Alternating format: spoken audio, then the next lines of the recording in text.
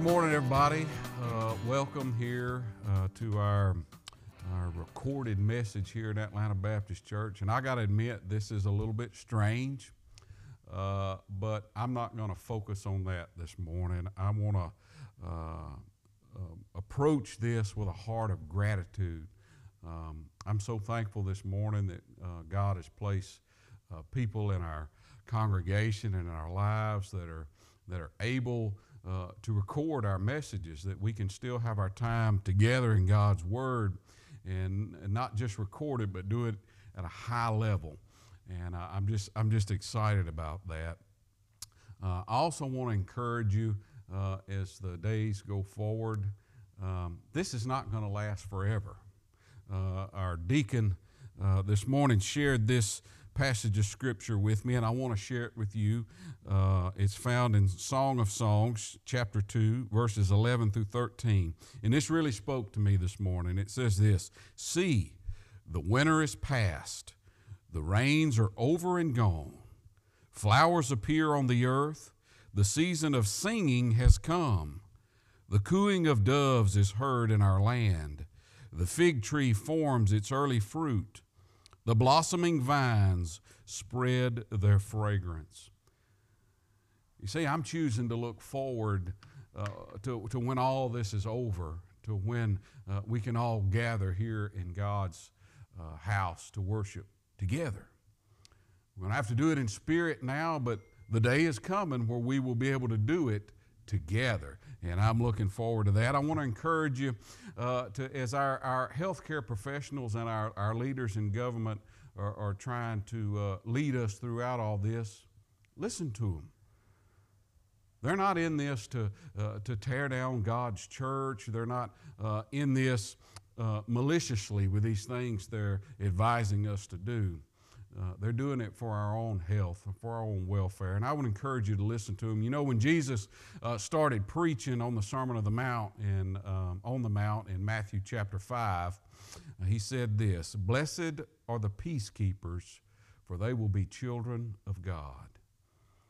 You see, these people are trying to help us. God has allowed them by His sovereign authority to have the positions they have. Our healthcare people, God has given them the wisdom and the ability and placed them in places to help us. So I'd encourage you to listen to them.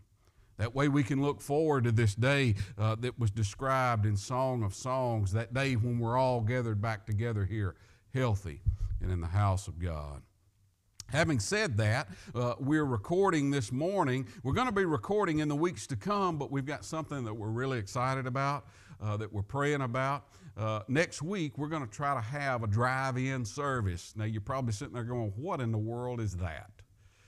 Well, some of you younger folks may not remember this, but there used to be what was called a drive-in theater, where people would drive in, they would never get out of their cars, and they would watch a movie on a big screen while still in their cars. Well, we're going to have a church service very similar to that. We've got a piece of equipment ordered that will transmit our microphone signals directly to an FM station in your car. So you can pull up. We're going to set up on the porch of our education building. We're going to sing, we're going to preach, and we're going to worship together. But you're going to stay in your car. And we're real excited about that. So hopefully we have our parts in and we have it all set up, and we can do that next week. So we're excited about that.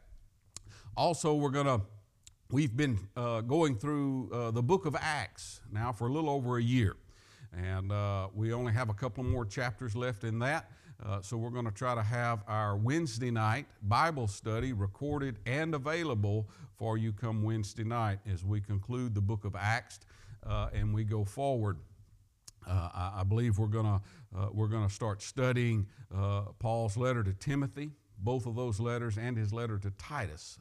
That's 1 Timothy, 2 Timothy, and Titus when we conclude with Acts. But I just wanted to let y'all know all of that information. And now to our message, and I'm excited about this message because God laid it on my heart several weeks ago to preach this series. And for the last 2 weeks, we've been recording our message and putting them up on various digital outlets as a podcast, in a podcast format. And this series of messages involve the accounts in the garden and the different gospel accounts of what transpired in the garden prior to Jesus' betrayal. You know, we got the four Gospels, Matthew, Mark, Luke, and John. And the last couple of weeks we've gone through Matthew and we've gone through Mark. And what we're doing is we're exploring the similarities and the differences between the four gospel accounts of Jesus praying in the Garden of Gethsemane. This is after they had the Last Supper in the upper room, and it's prior to his betrayal by Judas into the hands of the high priest. Now, we spoke briefly about the fact that the parts of each account are identical. At the same time, one account might include a statement or an action or a posture that is completely unique to that account.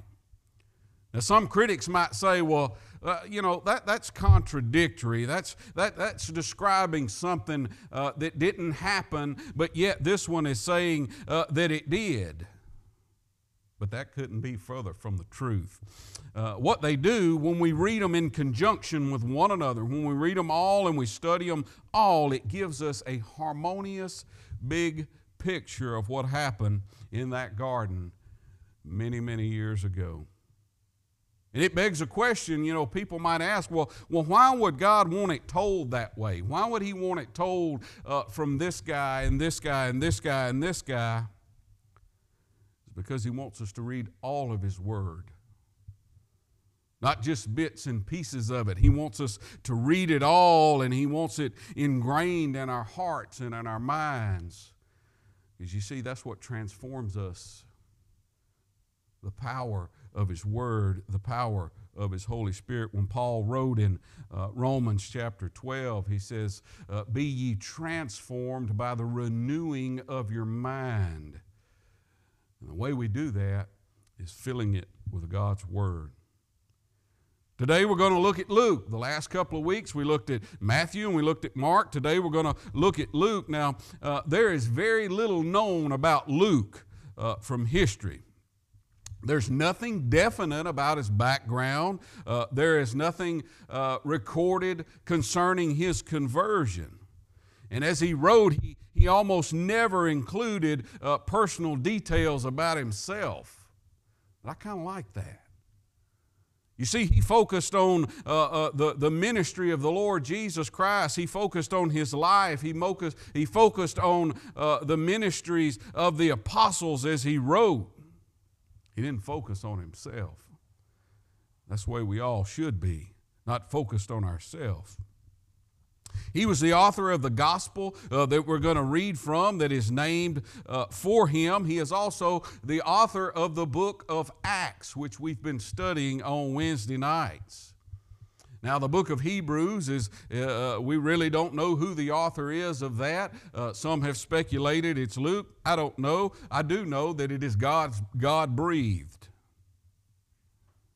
It's believed that he is a native of the city of Antioch, and that as we read through the book of Acts, we see that he is a frequent companion of the Apostle Paul. There are the we statements in the book of Acts where Luke is saying, using the word we as they were going through different events. Paul, we just mentioned Paul. Paul referred to Luke as a physician. Luke's a doctor. I always found that fascinating, and as we read his gospel accounts, that fact is evident in the high profile that Luke gives to Jesus' physical healing ministry. He goes into detail when he's describing the physical nature of people's illnesses in their bodies. He's going to do that today in our text.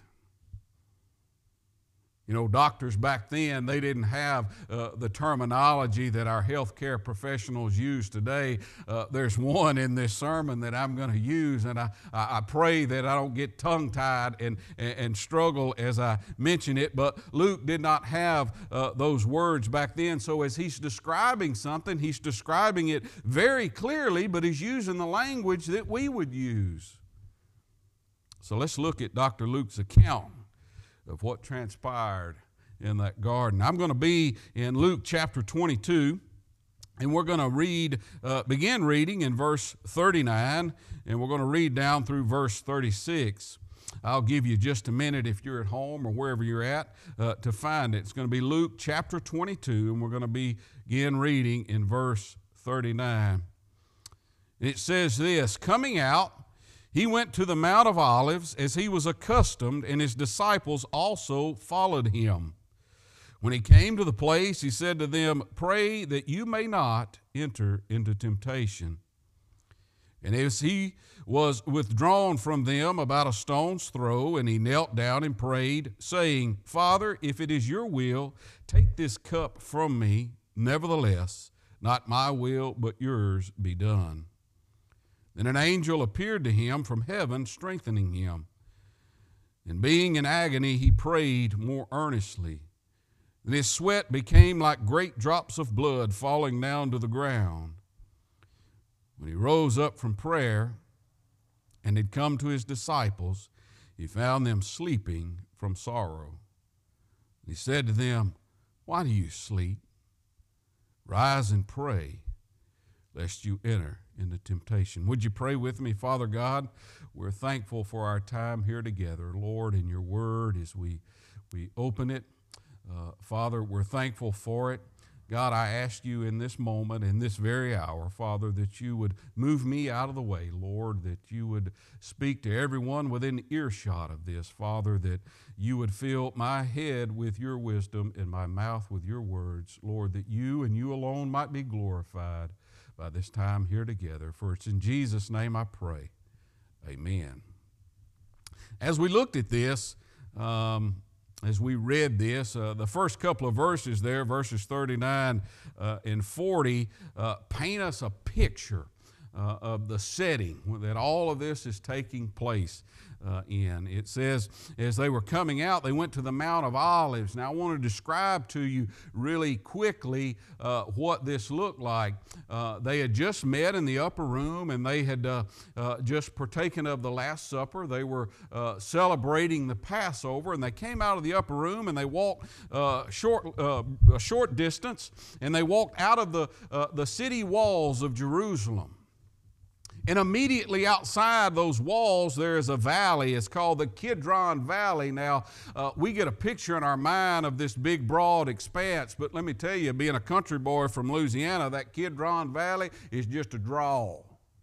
It's just a place where you would you live on one hill and you cross the holler and your neighbor's on the other hill, had a little creek running down through the middle of it. Now I'm giving you some country boy imagery right here, but that's a lot the way it is. They walked out of the city, they crossed that Kidron Valley, and the next hill up is called the Mount of Olives. It is Mount Olivet. It is a dominating hill that looks down over the city of Jerusalem, and it's covered with olive trees, and Jesus would often go to this garden that separated the two places, the Kidron Valley and the top of Mount Olivet. It's called the Garden of Gethsemane. And the Lord Jesus would go there often and would pray to his Father. You see, he could be alone. It's quiet. It was peaceful. You know, yesterday I had an experience. It was pouring down rain there at the house, and I went outside and sat on the front porch and got me a cup of coffee. And as the rain is pouring off the roof of the house and spattering on the ground, it was just me and the Lord. When I began to speak with him and spend time with him, well, Jesus would do that in the Garden of Gethsemane. And as they left that upper room, we're not talking about, but about a 10-minute walk to get where he was going. So he didn't go far. But it gives us a picture of what's going on. And in verse 40 it says he came to the place, and it's referring to the Garden of Gethsemane, that garden that is located between that Kidron Valley and the top of the Mount of Olives.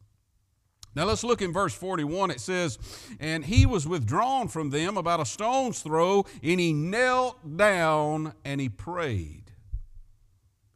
Notice that, knelt down. We're seeing a posture of prayer. We're seeing a position of his body that is different than that of Mark and Matthew's account that we've been studying these last 2 weeks. He knelt down. Now, critics may say, well, look, if Matthew and Mark, they said he fell on his face, he fell on the ground, and here it's saying he's kneeling. Are they describing a couple of different things?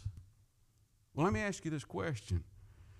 If you're going to get all the way down on the ground, all the way down and on your face, first you got to kneel down. And as you're getting up, guess what you got to do? You got to come to your knees before you can get all the way up. So we're seeing a timeline right here of Jesus kneeling. He's kneeling before God and appealing to Him for mercy. When we kneel before Him, it is symbolic of the heart attitude we should have when making such a petition, one for mercy. Jesus is petitioning His Father right here to take this cup away. Kneeling reflects the attitude and the beatitude. You know, I mentioned before we got into the sermon right here about the Sermon on the Mount where Jesus delivered the Beatitudes. When we kneel, it is reflecting a beatitude here. Blessed are they that mourn. The beatitude of mourning. You see, Jesus is mourning over sin. He is in a sorrowful mourning state as He was about to take on all of the filthiness and all of our brokenness. He's about to take on all of our sin. He was mourning over our sin. When we see people kneel all throughout Scripture, we see it as a sign of earnest appeal. In 1 Kings chapter 8, King Solomon knelt and he asked God to bless the temple and the people of God. He knelt down and made an earnest appeal. In 1 Kings chapter 18, the prophet Elijah, he knelt on Mount Carmel with his head between his knees and he earnestly prayed to God to send rain. You see, I love that story. The prophet Elijah, he goes up on top of Mount Carmel, and having been blessed to be able to go up on Mount Carmel, it is a very dominating mountain, and you can see clear to the Mediterranean Sea. And as he was up there, knelt with his face between his knees, he began to pray to God to send rain, and one of his servants was there, and he looked out across there, and he saw a cloud rising up out of the sea about the size of a man's hand. Prophet Elijah told him, he said, look, you need to go to King Ahab. Tell him to get his chariot. Get ready. Come on. And as that cloud rose up out of the sea, it began to get closer and closer to him, got bigger and bigger, and soon the clouds got dark, and it began to thunder and lightning and carry on. And the prophet Elijah, it says he run down, and he overtook Ahab in his chariot. And being the nerd that I am, like in superheroes, I think about the Flash. I mean, he had to be moving to overtake that chariot. I just thought that was funny. But we see Elijah kneeling in prayer and earnestly appealing to the Lord God. Kneeling is a sign of humility. The psalmist humbled himself before the Lord and encourages us to do the same thing. In Psalms chapter 95 and verse 6, he says this, "O come, let us worship and bow down. Let us kneel before the Lord, our Maker." When we look at the picture of the posture of Jesus right here, it gives us a picture of what's going on in His heart in this very moment in the garden. Look at verse 42. He says, Father, if it is your will, take this cup away from me. Nevertheless, not my will, but yours be done. This same verbal account of what Jesus prayed in previous Gospels. But I want you to look at what happens next in verse 43. He says this, Then an angel appeared to him from heaven, strengthening him. See, that's not in the other gospel accounts. What happens right here is the Father dispatches an angel to strengthen Jesus, to minister to him. We see that same thing happen in Matthew chapter 4 after Jesus has been tempted by Satan. The author of Hebrews calls angels ministering spirits. In Daniel chapter 9, as Daniel is praying, the Bible says that the command went out and Gabriel was dispatched to him. The command from the throne of God Almighty, the Father, dispatched an angel, a ministering spirit, to strengthen the Son, his Son, as he was in agony.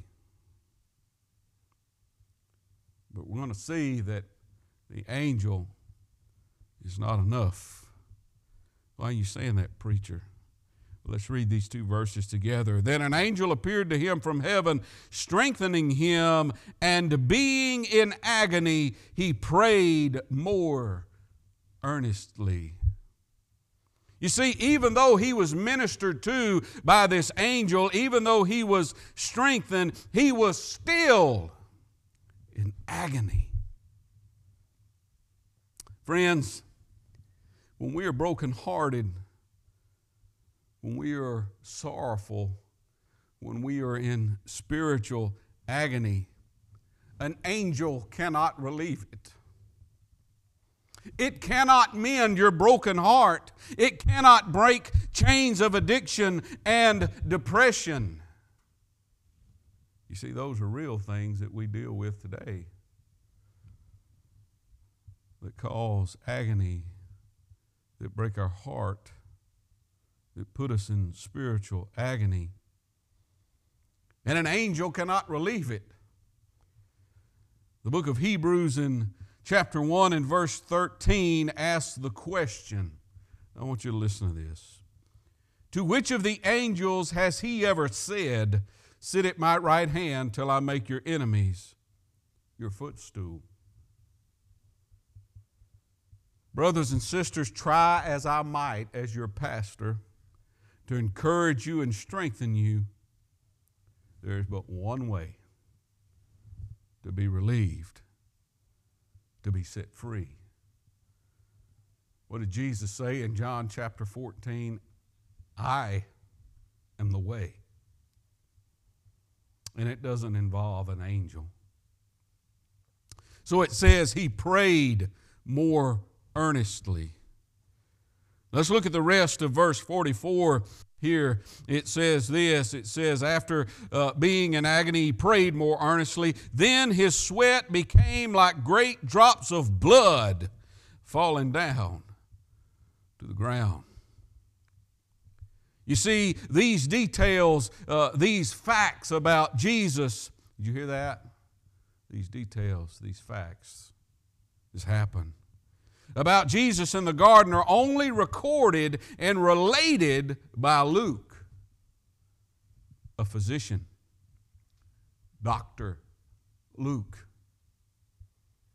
You see, his reference to our Lord's sweat being like great drops of blood suggests a dangerous medical condition known as, now I'm going to try to say this right, this is one of those big medical terms we use today, hematidrosis. Well, what is that, preacher? Hematidrosis is the effusion or the giving off of blood in one's perspiration. Well, how in the world does that happen? Well, look, folks, we have little bitty capillaries, little tiny, tiny blood vessels, some of them so small a single red blood cell struggles to get through it. We have these tiny capillaries, and what happens is they dilate. In other words, they swell and they burst, and it mingles blood with sweat. You see, this condition, this hematidrosis, is caused by extreme anguish or physical strain. You see, the Lord Jesus in the previous two gospel accounts said that his distress had brought him to the threshold of death. Let's read these last two verses. It says, when he rose up from prayer and he had come to his disciples, he found them sleeping from sorrow, and he said to them, why do you sleep? Rise and pray, lest you enter into temptation. You know, those similar things were discussed, were brought out in the previous two gospel accounts, is the fact that the disciples couldn't stay awake. In the hour that the Lord needed them to be praying, not only for him, but praying for their own strengthening, they slept. So what do we take away from Dr. Luke's account as we have read here this morning? What is the Lord telling us through the pen of Luke? And I believe it is this. He is reminding us of the physically and spiritually crushing burden of sin. It is reminding us of the destructive power of God's wrath towards it. But preacher, Jesus was sinless. He was perfect. Yep. Not only was he sinless and perfect, he still is sinless and perfect. But at this moment, as we're reading this, at this moment in time, he's beginning to feel the weight of the sin, of the rebellion of humanity being pressed down upon his shoulders. He is feeling the anticipation of God's wrath directed towards our wickedness, soon to be directed solely on him. You see, Jesus wasn't fearful of the physical pain that the beating and the scourging and the crucifixion would bring. He wasn't fearful of dying. But he knew the weight of the sin burden he was about to bear. And he knew the destructive force of his Father's wrath that he was about to endure. You see, this is what happened on the cross. It's what is beginning to happen right here. You see, the Lord Jesus Christ became sin. And God utterly destroyed him on the cross. He destroyed him in our place. The cross was intended for us. You see, that's why he was sorrowful here in the garden to the point of death. That is why he was sweating blood as he prayed. He was thinking about us. Would you pray with me? Lord, we are so thankful, Father, for our time here together this morning, Lord, as we've opened your word and read of yet another gospel account. Lord, an account of your Son in the garden. Lord, and we understand the burden of our sin that was placed upon him. It was nailed to a cross. God, this is the only way that we could be reconciled back to you. This is the only way that we could be forgiven. Lord, we're eternally thankful for that. Father, we're thankful this morning that the tomb he was placed in when his body was destroyed, Father, we're thankful that that tomb is empty, Father, as he was raised from the dead, Lord. Lord, to give us hope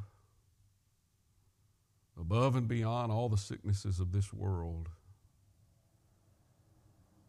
Lord, above and beyond this virus that is ravaging our land, Lord, we're trusting you. God, when the children of Israel were faced with the plague of the angel of death, Lord, what were they told to do, Father, but to stay home and put the blood on the doorposts? God, we're trusting that blood this morning. Lord, that same blood that was shed on Calvary. God, I ask, Lord, that if there be anyone that is hearing this morning, Father, that if they don't know you, Lord, this morning they've been made to realize that they are a sinner. Lord, that it was their sin that was placed on the shoulders of Jesus. Lord, that you would draw them with your Holy Spirit to the place of repentance. God, we love you. We thank you. For it's in Jesus' name I pray. Amen. I want to thank everybody for tuning in to our videos that we're recording of our sermons. This is all new to me, so if I act a little crazy, that's all right. But I want to encourage you that if you've been listening and you feel something tugging at your heart, something revealing to you that, you know, hey, maybe I am a sinner. I want to let you know that there's ways you can get in touch with us, that you can call someone, you can email, message us, and a few of those ways are like this. Our church office phone number is 318-628-3035. You can also communicate with us through our Atlanta Baptist Church Facebook page as well as our website, atlantabaptistchurch.com. And feel free to email us at atlantabaptistchurchyouth@gmail.com. We'd love to talk with you. We'd love to communicate with you. We'd love to pray with you. If you have any prayer requests, you can send those to any of those locations. Also, our church address for those of you that the Lord, maybe the Lord is laying it on your heart to give to our church. I don't know that, but I want you to have the ability to do that if the Lord is leading you in that way. And our church address is 12137 Main Street, Atlanta, Louisiana, 71404. Our sermons are available on YouTube, Spotify in podcast format, and also on Facebook. So tune in the next few days and weeks and for however long, and check us out on there. We love you. We're praying for you during this difficult time, and we want to be here for you in any way possible. We love you. God bless you.